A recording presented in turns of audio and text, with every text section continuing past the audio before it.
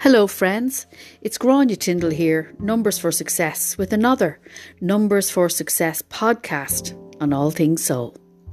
Well, I'm recording this on Wednesday, the 21st of February 2024. And friends, we've finally gone into the season of Pisces. So it's interesting, there seems to be a lot of flooding and mudslides and all types of energetic natural phenomenons occurring in the world at the moment. And certainly when we head into the sign of Pisces, the last of the zodiac, which is ruled by the sign Neptune, and Neptune is the god of the sea. So there's going to be possibly a lot more influence and reference to water. There may be more discoveries about, for example, what's being put into water or the use of water for other things, but there will also be shortages. But ultimately, it will certainly highlight the importance and how, as human, we can't really survive without water. So, friends, there's so much going on astrologically and numerology wise. So I'm going to give you a snapshot of these next number of weeks as best I can. And I guess we have to firstly start with giving thanks. Yes. It's important that I give thanks to each and every one of you who continue to like and share and pass on these podcasts. It means so much. And also for people who have been in touch with me to understand and discover and uncover their true soul purpose. Because right now, a lot of us are going through this as we enter into the new way of being. And there is so much to cover, but I'll cover it in this podcast and I'll be on again next week. So this time, certainly between February the 19th, just a couple of days ago, right up to April the 8th. Now, April the 8th of 2024, that's when there will be a full solar eclipse in the sign of Aries. Now, that is going to be, it is the most important eclipse of the year. And we will already be experiencing the energy of the build-up of that. So between February 19th till that date, we have the karmic node of fate in Aries, and it's the north node, and it's aligning with the god called Chiron, and Chiron is known as the wounded healer.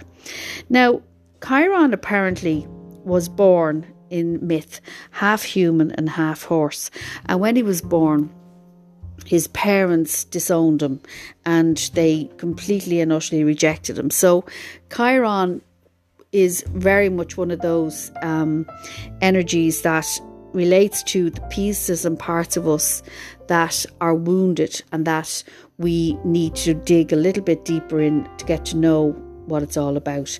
And the last time, apparently, the North Node which is the node of destiny, it's the node of rewriting our karma and rewriting our destiny, was in conjunction with Chiron, was back in 2008. Now, we all know what happened in the world in 2008. It was the financial crash, and this is interesting that it hasn't been in that together since then. So Chiron is it's a bit of a slow moving planet, and it takes about 50 years apparently to orbit the sun, and the nodes take about 18 months to move around, to change signs, if you will.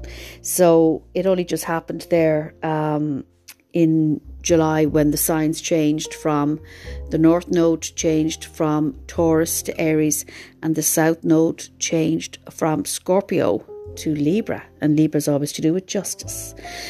So Chiron's deepest wound, but it's really a gift as well when it's alchemized, and it's something that we can really work upon, because ultimately the South Node relates to our past karma, but the North Node is giving us the opportunity to rewrite our karmic debt and also our destiny. So there's an awful lot going on. And I also feel, at this time, as I record this, there's a lot cosmically going on. Mercury has now joined the Aquarian pack, and the Sun, Saturn, Neptune is creating very strong, giving us opportunities to create strong boundaries and self-mastery, really. And I feel right now, as I'm seeing it in my own life, but also with meeting and speaking with people from everywhere around the world, it's very much a time for us to create healthy boundaries. It's around self-esteem, and they give us this chance right now for the people that are showing up in our lives. People we know, people we just meet, people we have to interact with.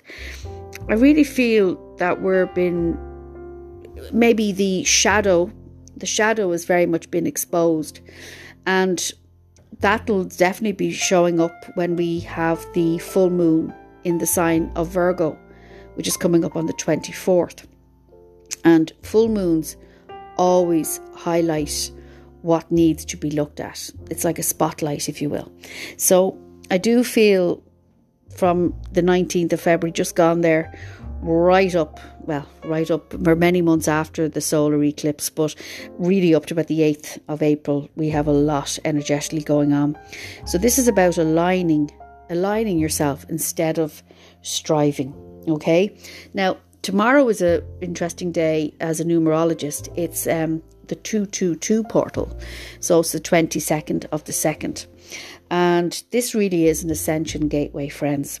And not only that, for me, the hopeless romantic, and for the hopeless romantics out there, this is where Venus and Mars conjunct in the sign of Aquarius. And this is a sacred merging. Now, it's all about activating and amplifying the new Aquarian age.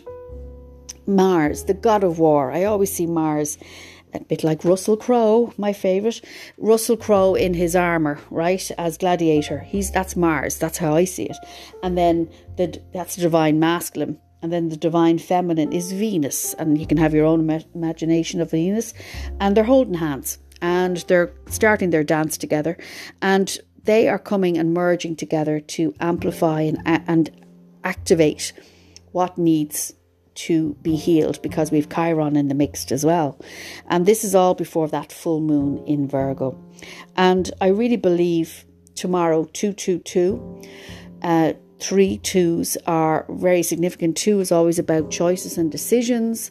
It's about collaboration. It's about recognizing its codependency, and it's codependency. So it's looking at relationships. So again, relationships are being put under the hammer.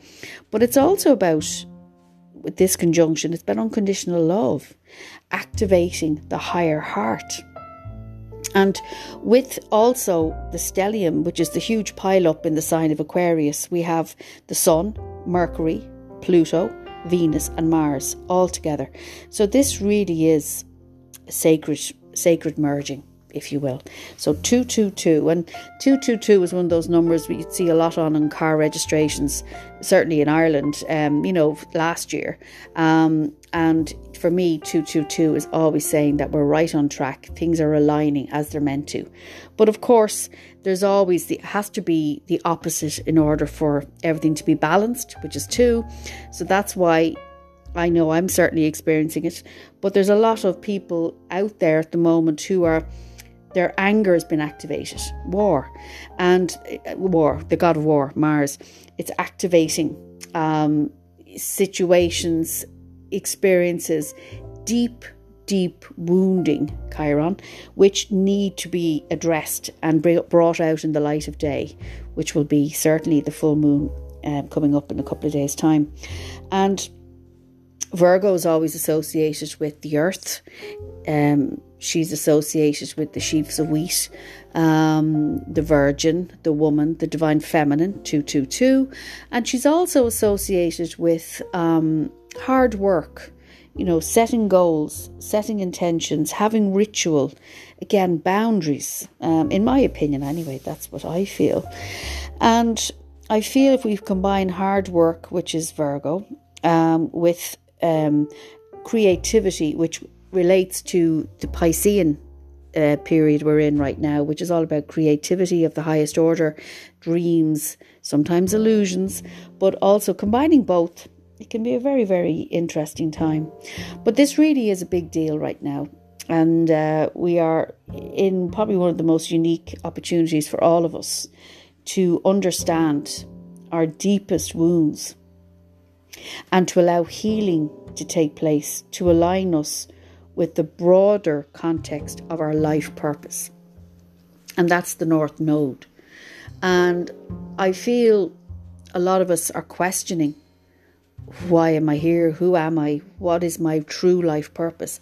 And this is what's coming up. So Chiron can be sometimes traced right back generationally, where it's going back, it's way beneath the surface of what we present to the world, and it's even deeper influences can be amplified, if you will, for our lives and also our behaviour. So a lot of my work involves looking at patterns in your numbers, looking at how, numerology wise, perhaps you're carrying unfinished business from generations that have come before you. Again, it's not a judgment, it's an observation, and then the healing can take place. So this can be, and there needs to be, a revolutionary, in my opinion, perspective to break the conditioning of these deep wounds that Chiron, half man, half horse, is going to help us to rewrite our scripts, to help heal generations that have passed, but also generations to come. And that's where I feel when we take full accountability and responsibility for our own lives, then we're in a position to make change and to heal the future. And each and every one of us have a part to play in creating the world that we witness and experience. So these next few days will be, once again, fast and furious. Remember, the people, situations, events that will appear, will present themselves, are all part of helping you to go deeper into your own sacred vessel, your own sacred awareness, and to acknowledge the patterns or the wounds that possibly need to be addressed. Just like poor Al Chiron was abandoned and rejected by his parents, a lot of times this particular wound can bring up rejection and abandonment. So again, I can support you on that, or find a therapist or someone whom you feel can assist you. So I thought I'd end off with just a few lines from the, it's a very hard word to say, so bear with me. It was written in 1927 by a man called Max Ehrmann, and he wrote a series of poems, and it's called the Desiderati, and it's you'll know the first line, but I'm only going to read the first few lines because I feel it's desiderati in Italian is things that one desires. That's what it means in Latin and in English. So with that in mind, this is what he wrote. He said he wrote it for himself, and there was some controversy about was it actually originally written in the 1600s, but we'll give poor old Max the benefit.